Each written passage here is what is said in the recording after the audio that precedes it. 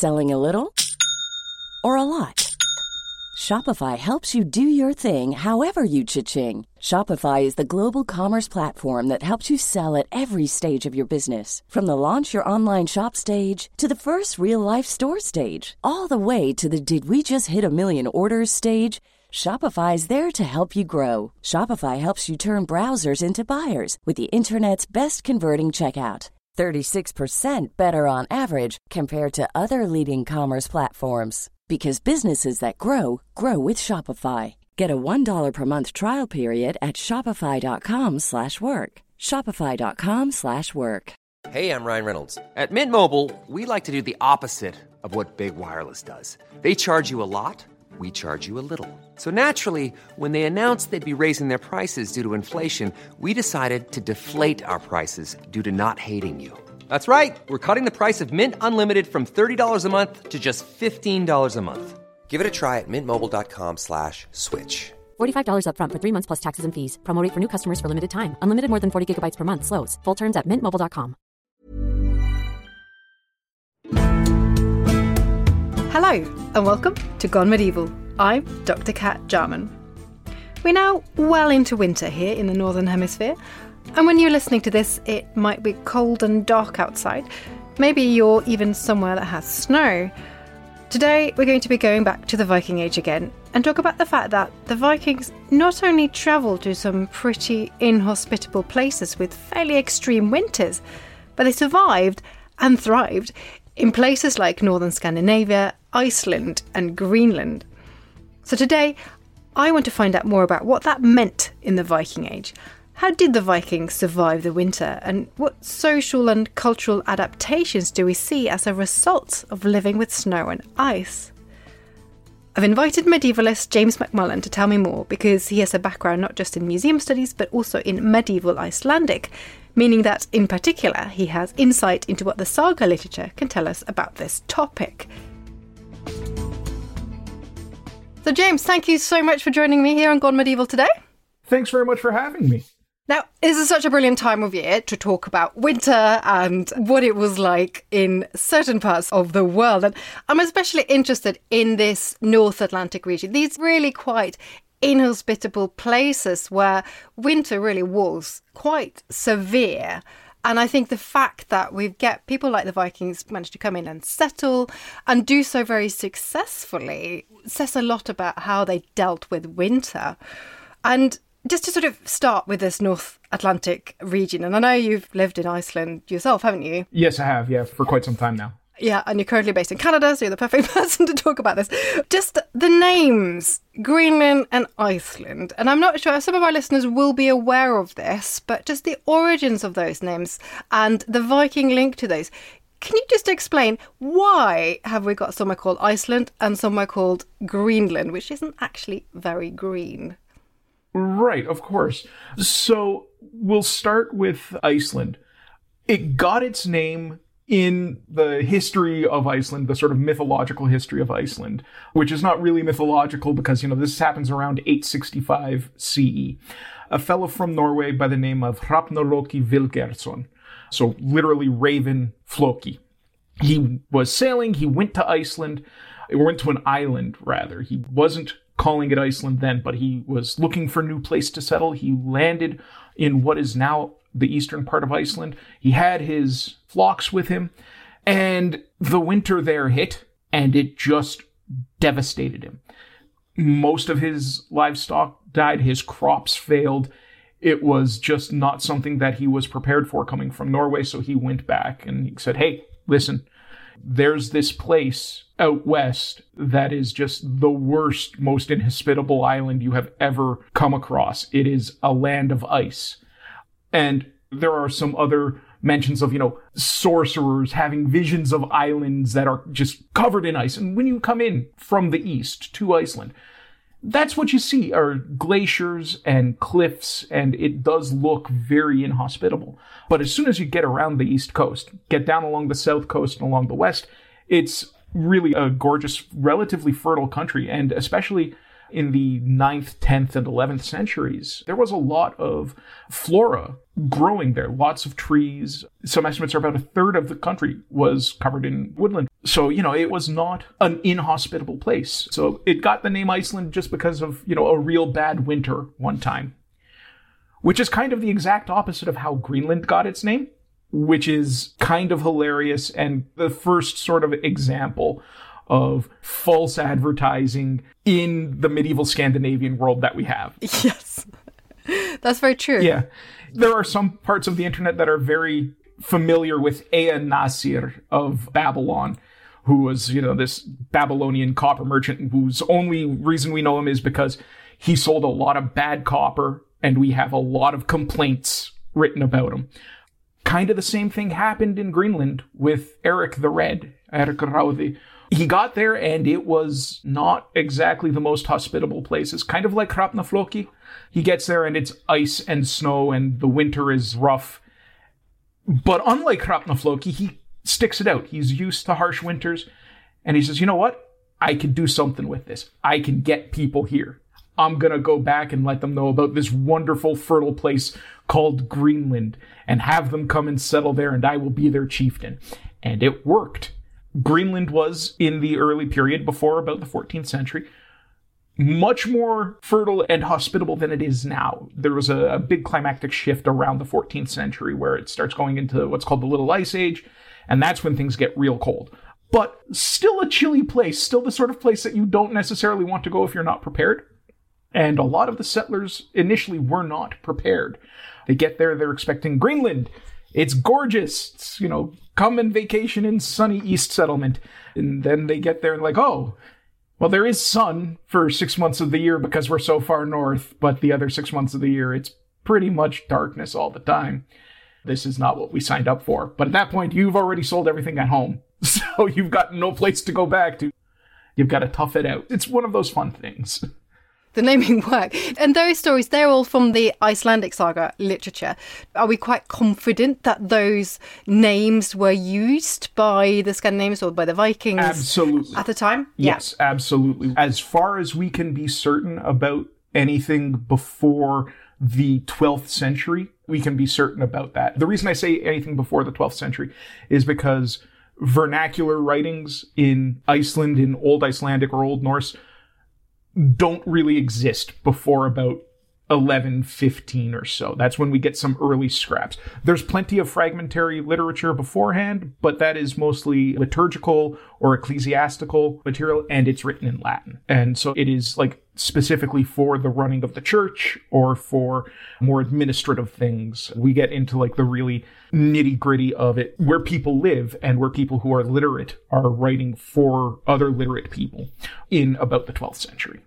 So I want to get back to some of those written sources and the sagas a bit later on. But first of all, let's just focus on this idea. As you were just describing, coming here to settle in these really quite inhospitable places. I mean, I wonder what sort of cultural adaptations do we see that relate to those cold winters? So, for example, what do we know about the houses that people lived in somewhere like Greenland and Iceland? I'll focus on Iceland because that is where my academic focus has been for the last almost a decade now. Yeah. But housing in Iceland in the settlement period, so up until about the 14th century, really, it was of the longhouse type construction.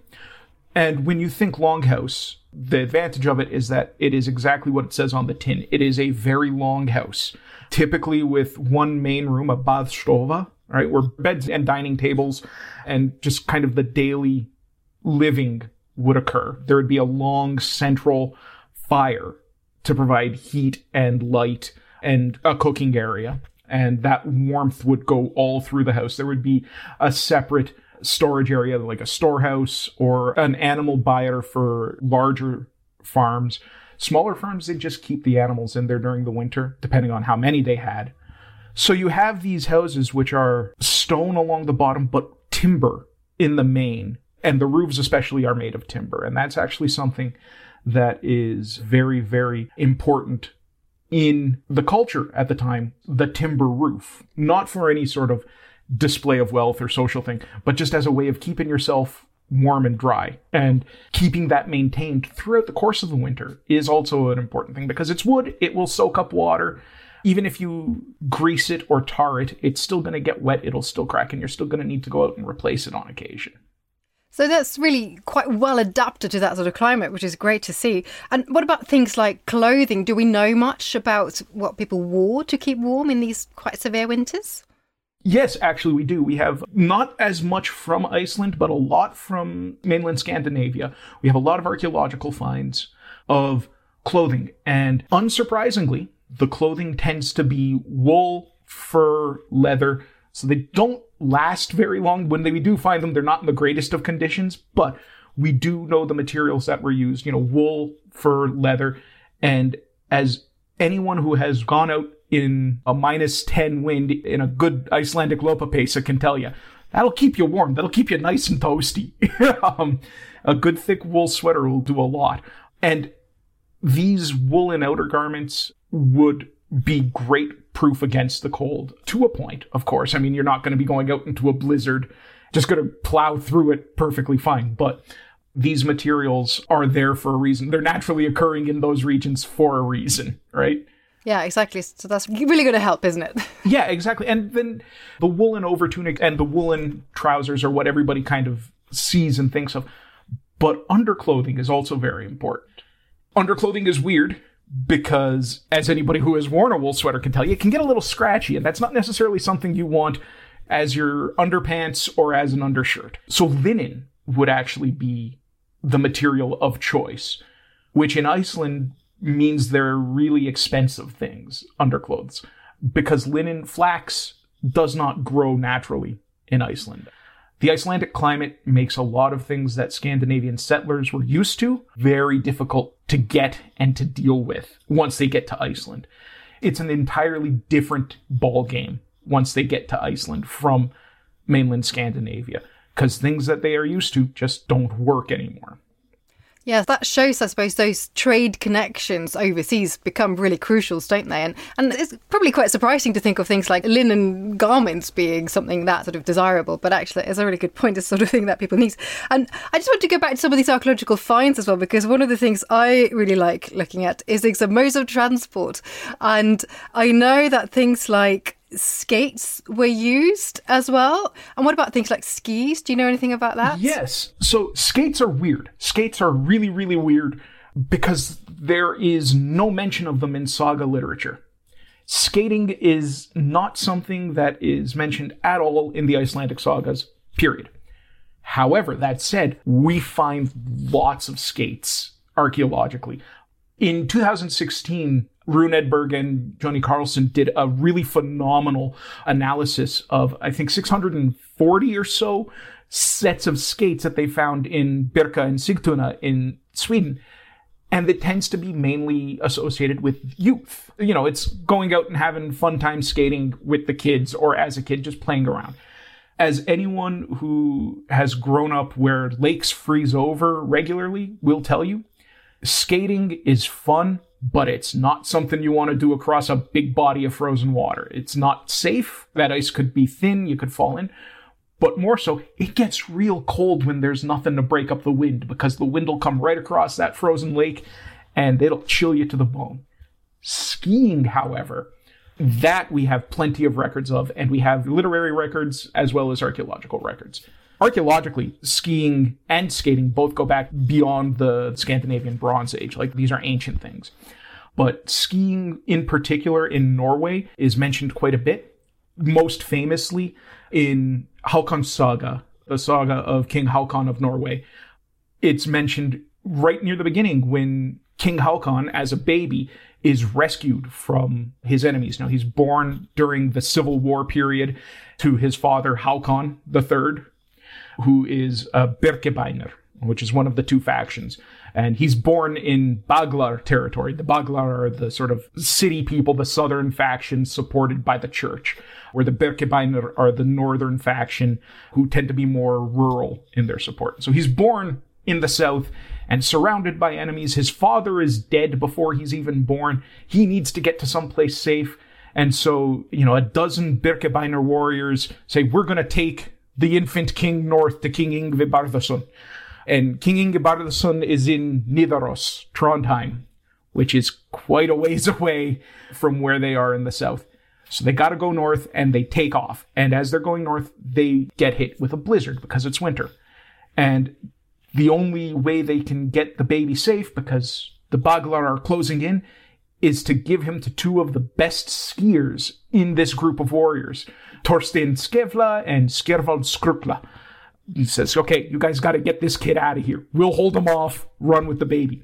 And they take young King Haakon north over the mountains at Lillehammer to Osterdalen. And then they bring him north to Nidaros, where he's safely ensconced in King Inge's court. And then eventually he grows to become King Haakon IV of Norway, Haakon the Old. And he rules it, the longest ruling king of Norway. He rules for 46 years. But if it weren't for the skiers, he wouldn't be there. And skiing was certainly popular enough and common enough, especially in Norway, to have a god dedicated to it, mythologically. The god Urthur, who in Gylfaginning, he's described, Han bojamaður svogoður og skifær svo adengi mavit han keppask. So he's described, as this bowman so great and skier so amazing that none can compete with him. It's such an important thing. It's linked with hunting. It's linked with travel. It's linked with even warfare. You can see this bowman who is a fast mover going from place to place on his skis. No one can touch him. It's important there. So clearly skiing is a crucial part of the culture.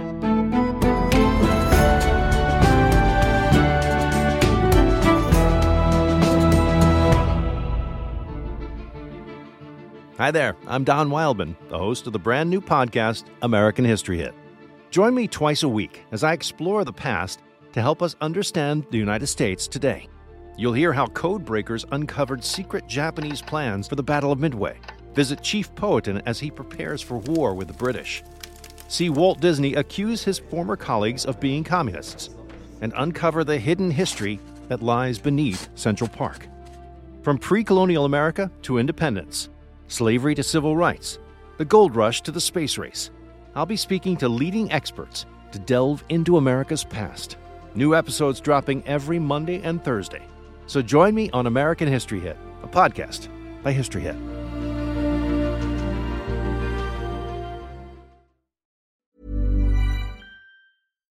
Millions of people have lost weight with personalized plans from Noom. Like Evan, who can't stand salads and still lost 50 pounds. Salads generally for most people are the easy button, right? For me, that wasn't an option. I never really was a salad guy. That's just not who I am. But Noom worked for me. Get your personalized plan today at Noom.com. Real Noom user compensated to provide their story. In 4 weeks, the typical Noom user can expect to lose 1 to 2 pounds per week. Individual results may vary.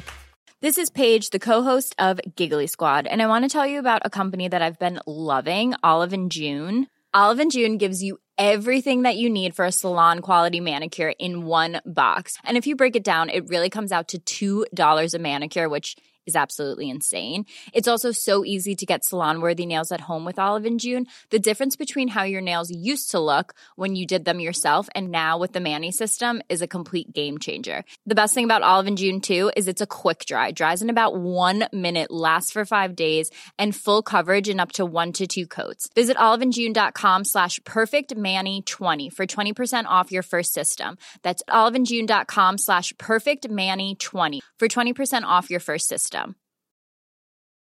Quality sleep is essential. That's why the Sleep Number Smart Bed is designed for your ever-evolving sleep needs. Need a bed that's firmer or softer on either side? Helps you sleep at a comfortable temperature? Sleep Number Smart Beds let you individualize your comfort, so you sleep better together. J.D. Power ranks Sleep Number number 1 in customer satisfaction with mattresses purchased in-store. And now, save 40% on the Sleep Number Limited Edition Smart Bed for a limited time. For J.D. Power 2023 award information, visit jdpower.com/awards. Only at Sleep Number stores or sleepnumber.com.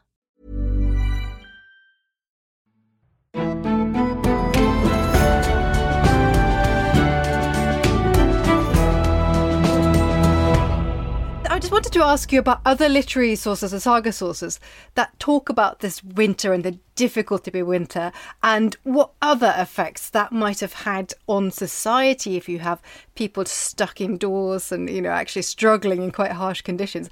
Are there any other sources that tell us of sort of bad things happening because of that? Absolutely. Especially in Iceland, winter is, at this period, a very harsh season. It is a very lean season. You get a lot of shortages of food. Because of the way Icelandic climate was at the time, not much grew there. You could get some barley, but the main crop was grass and hay. So the main food source becomes livestock, cattle, sheep, and horses. And if you have a harsh spring and summer and autumn and it's not a lot of hay, all of a sudden your food supply through the winter is going to start dwindling. The preservation of food in Iceland is done with whey, which is a byproduct from cheese and butter making. And so, you need livestock for that. And if you don't have that, because you're culling the herd to preserve what little fodder you've got, you're not going to be able to preserve that meat anyway. You can keep it outside in the freezing cold. But if it's not freezing cold, if it's just cool and damp, that's going to rot. So you've got all sorts of scarcity happening. And in the sagas especially, we have stories that take place during winters where, people are sitting there and thinking, oh God, we're running low on food. Or where the main conflict takes place because of a lean winter. There's a saga called Heinsathori's saga. So the saga of Hen Thorir, where there's a landowner by the name of Ketilblund. He, has a big bunch of farms that he owns, and his tenants are getting ready for the winter, and it's been a really bad hay harvest. So he goes around and he says to them, listen, this season, you're not paying me rent in silver or vadmar, which is the sort of homespun fabric which was used as a trade medium. No, you're paying rents in hay, and I'm going to keep the hay harvest and dole it out as needs be because I'm a good landowner, I'm a good chieftain of this area. But you also need to listen to me and slaughter exactly as many animals as I tell you to. You need to slaughter more than we normally do because there's not a lot of hay. And this is a problem for a lot of farmers because livestock was currency. The more livestock you have that survives the winter, the more they'll breed. And more breeding stock means that you'll have more livestock for the next winter, more money, more food, more tradability. If you start slaughtering them, well, you're going to have less breeding stock come the summer and spring. You're going to have less food. You're going to have less tradability because you're going to have less byproduct, less wool, less milk, less meat. Everything is going to be less. So some of his tenants say, sure, we'll listen to you, Kettle. It'll be fine. And then as the winter goes on, they come to him and say, hey, listen, so we lied. We're out of hay. Can you hook us up? And he does this a couple times, and by the third time, he's out of hay himself, and he goes to his neighbor and says, hey, listen, Hensathorir, I need to borrow some hay. I will give you silver and gifts. I will pay you way more than the going market rate. You have lots of hay. Can you hook me up? And Hensathorir, because he's the villain of the story, despite being the main character, he's not a nice guy. He says, nope, I'm not giving you anything. And so an argument ensues, and Ketilblund decides, I'm just going to steal it and leave you a bunch of silver and gifts. And if you want more silver, more payment, you can come to my farm and I will give it to you. But my people need this hay now. And then it starts a huge conflict that goes throughout the rest of the saga. It involves a hall burning and assassinations and all sorts of crazy stuff. So it gets intense because this is people's livelihoods. These are the ways that they are showing and demonstrating their wealth and their power. Yeah, it is a really, really good example of exactly what you're saying, the importance of these commodities, these basic things for sustaining yourself and your family and the people, all of that, but also that sort of impact it has on social relationships, which is great because we don't really get that from the archaeological record, but this gives us an insight, doesn't it, into what exactly is important and what that means for people. Well, that's exactly it. And in Hávamál, which is the sayings of the High One, in undergrad, my professor, called it the Viking Age 140 Commandments. Right at the beginning, there's a sort of, if you're a good host, if you are a good person to be in the community, these are the things you need to do. And the third entry in Hávamál is Elzerthorf them serin kommen og gavne kalin. It's fire is needed for those who come in with frozen knees. And food and clothing the wanderer craves who has gone over the frozen mountains. They know it's cold. This is a pan-Scandinavian thing. This is not specific to Iceland. So it is when someone comes to your home, you need to be ready to give them dry clothes, a hot fire, and good food. Havamal 60, which is, if you're going to be a householder, these are the things you need to know, right? That's right in that section. It says specifically, make sure you have enough firewood, dried firewood logs, and roof timbers and roof bark to store for at least a quarter, if not a half of a year, right? So you got to be prepared because it is cold, it is wet, and your responsibility is to everyone in that home, whether they are family, servant, tenant, or visitor, to keep them warm and dry. I love that idea. That is sort of building in that social contact with the wider community and making sure that people who are coming to you is that you are providing that hospitality, which is a really interesting insight, isn't it, to the culture? It is, and it's a social adaptation, I think, to the climate. If you are going from one area to the next, if you're visiting family, 3 or 4 farms away, that can be 40, 50 kilometers, and you're going on foot. And a storm can come in unexpectedly, off of the mountain or off of the sea, and you need shelter. You need to be able to know that you can rely on people having this social agreement that, hey, if someone comes, I've got to take care of them. It's my responsibility as a householder to take care of somebody who comes in. And then you know that that's going to happen to you as well. Exactly, because you'll reciprocate it if needs be. And Fimbulvettur is an important element of Ragnarok, which is the sort of end of the world. It's the judgment of the gods. It's when all of the Aesir and Vanir, the sort of good guy gods, the gods we all know, Thor and Woden and Heimdall and Tyr and Freya and Frigga and all them, they face off against Surtur, the flame giant, the Jotnar, and his armies of giants and armies of the dead and monsters. They all come together in this apocalyptic battle. And Fimbulvettur is the winter that happens afterwards. So we have in Vafthrudnismal, which is a poem in the Poetic Edda, in stanza 39, we have Vafthrudnir and Woden discussing the end of the world. Stanza 44 is when he talks about the famous Fimbulvettur. Stanza 51 is when we get into all of the aftermath. We've got this terrible, harsh winter. All the humans have died. The big battle is occurring. Flame washes over everything. Everyone is gone except for the sons of Thor, Freya's folk from her hall, and these 2 humans, Lif and Lifthrasir. And then they go on and they live happily ever after in a hall called Gimli, which is the shining place, on a windy hill, and everything is great. They don't have to worry about food or water because they're sustained by the morning dew. And it becomes all very familiar to a Christian audience, that sort of post-apocalypse, post-revelatory heaven idea.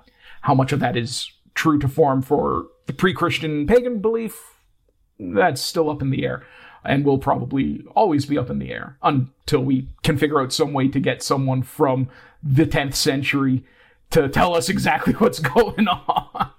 That'd be good, although I would probably lose my job, so maybe we shouldn't. It'd be awkward. We'd all of us be either out of a job or really quickly scrambling to realign. Oh, my thesis is completely garbage now. What is this? Yeah, exactly. But I think what's so interesting about this, though, is that this really severe climate, this really frosty winter, which obviously would have a devastating impact on people. And, for so many reasons, as we've seen, that sort of linked to this whole idea of the end of the world, that's quite telling, I suppose, about just how severe that threat was to this sort of society. Yeah, it absolutely is. Because climactic cycles occur and we have evidence of them occurring, you do have to look at these things as peaks and valleys in the pre-modern time. And like I said, around 536 or so was when that big cold snap happened. And then it got into what's called the medieval warm period, right? From like 730 to around 1100. So right at that sweet spot of settlement age Iceland. is this warmer period where everything is good and relatively bountiful, and there are still trees in Iceland because they haven't all been clear-cut and turned into grazing pasture, and you can still grow barley fairly easily. But by around 1100, 1115, we start seeing, in like ice core samples from Greenland, a very decided shift to getting colder weather. And by 1150 or so, there's sea ice and polar water showing up in Greenland and in Iceland. And we know at that point, by 1150, it's getting into the medieval cold period, the Little Ice Age. It culminates in a period from about 1150 to like 1370 or so, where it's just freezing cold all the time.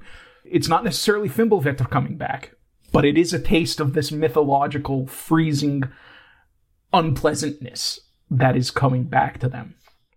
Yeah, so you can kind of see how this must be very much at the forefront of people's minds. So these sagas are stories which are based in the reality of medieval life. But in Norse mythology, there's one particular aspect that relates to snow and ice, and it's something that also has been possibly linked to climatic changes, which I'm going to ask you about in a moment. The thing I'm talking about is the Fimbulwinter. Can you explain what that was? Sure, as far as anyone can explain what Fimbulvetr is, yeah, I'll take a swing at it. It's a weird concept to us, because when we think of apocalypses now in a Western, very Christian idea of the apocalypse, it tends to be, flames and fire and very hot things.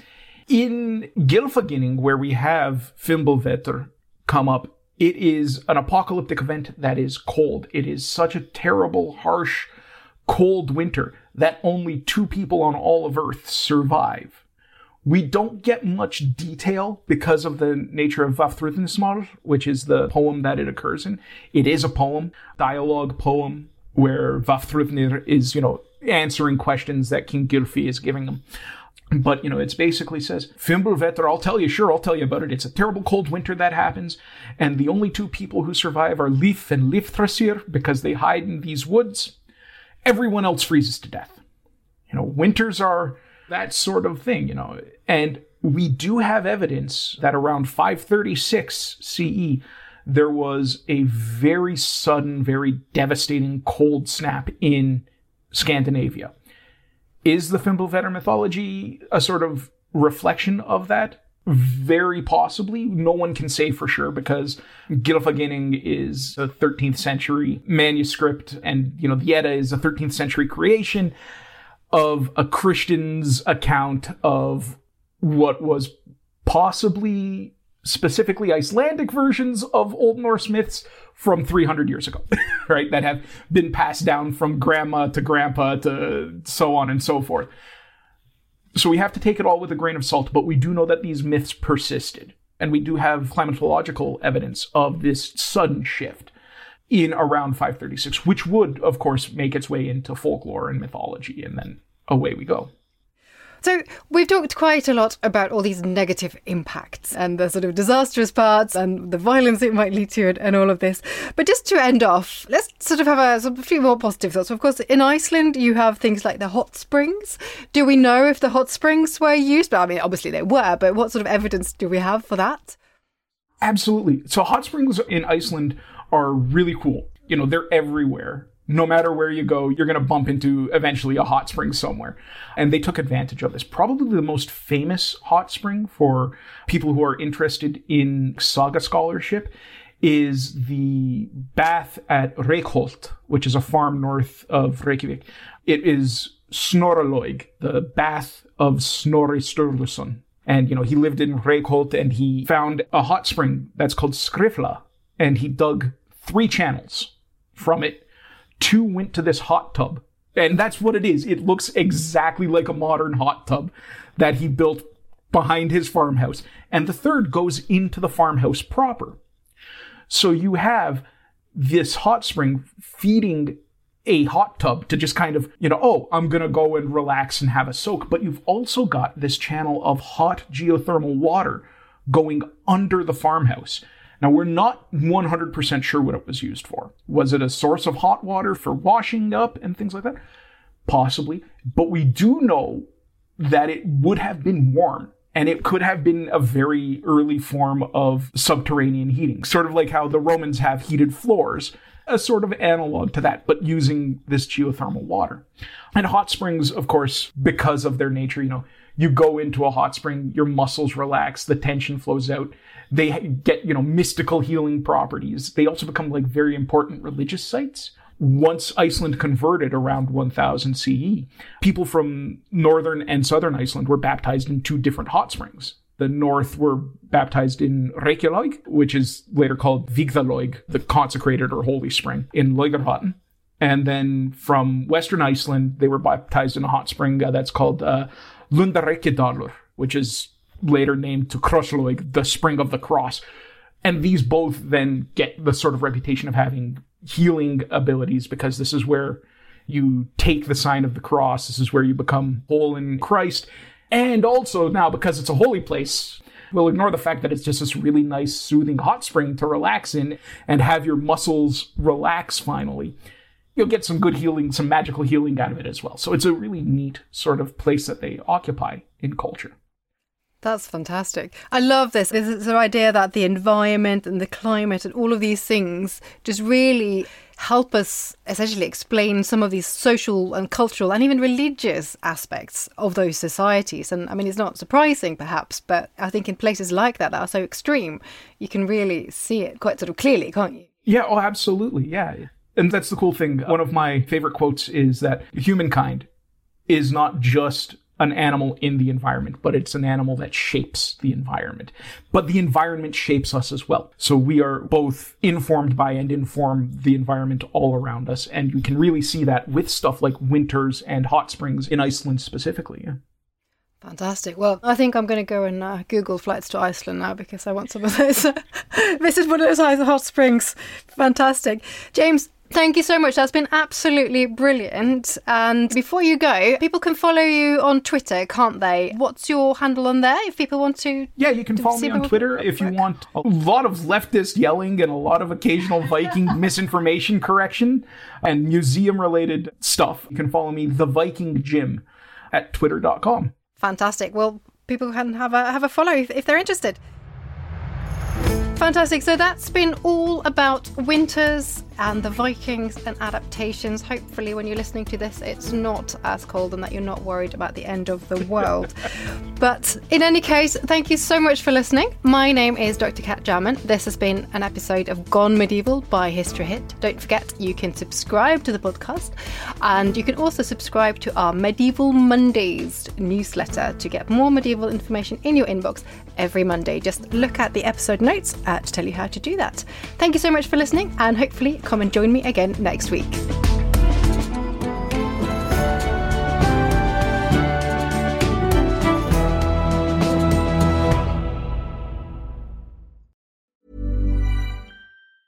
Small details are big surfaces. Tight corners are odd shapes.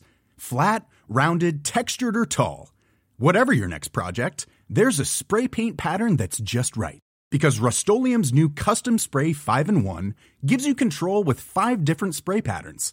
So you can tackle nooks, crannies, edges, and curves without worrying about drips, runs, uneven coverage, or anything else. Custom Spray 5-in-1. Only from Rust-Oleum. Normally, being a little extra might be a bit much, but not when it comes to healthcare. That's why United Healthcare's Health Protector Guard fixed indemnity insurance plans, underwritten by Golden Rule Insurance Company, supplement your primary plan so you manage out-of-pocket costs. Learn more at uh1.com. Thank you for listening to this episode of Gone Medieval. Please follow this show wherever you get your podcasts. It really helps us out, and you'll be doing me a big favour. Don't forget you can also listen to all of these podcasts ad-free and watch hundreds of documentaries when you subscribe at historyhit.com/subscribe. As a special gift, you can also get your first 3 months for just £1 a month when you use the code MEDIEVAL at checkout.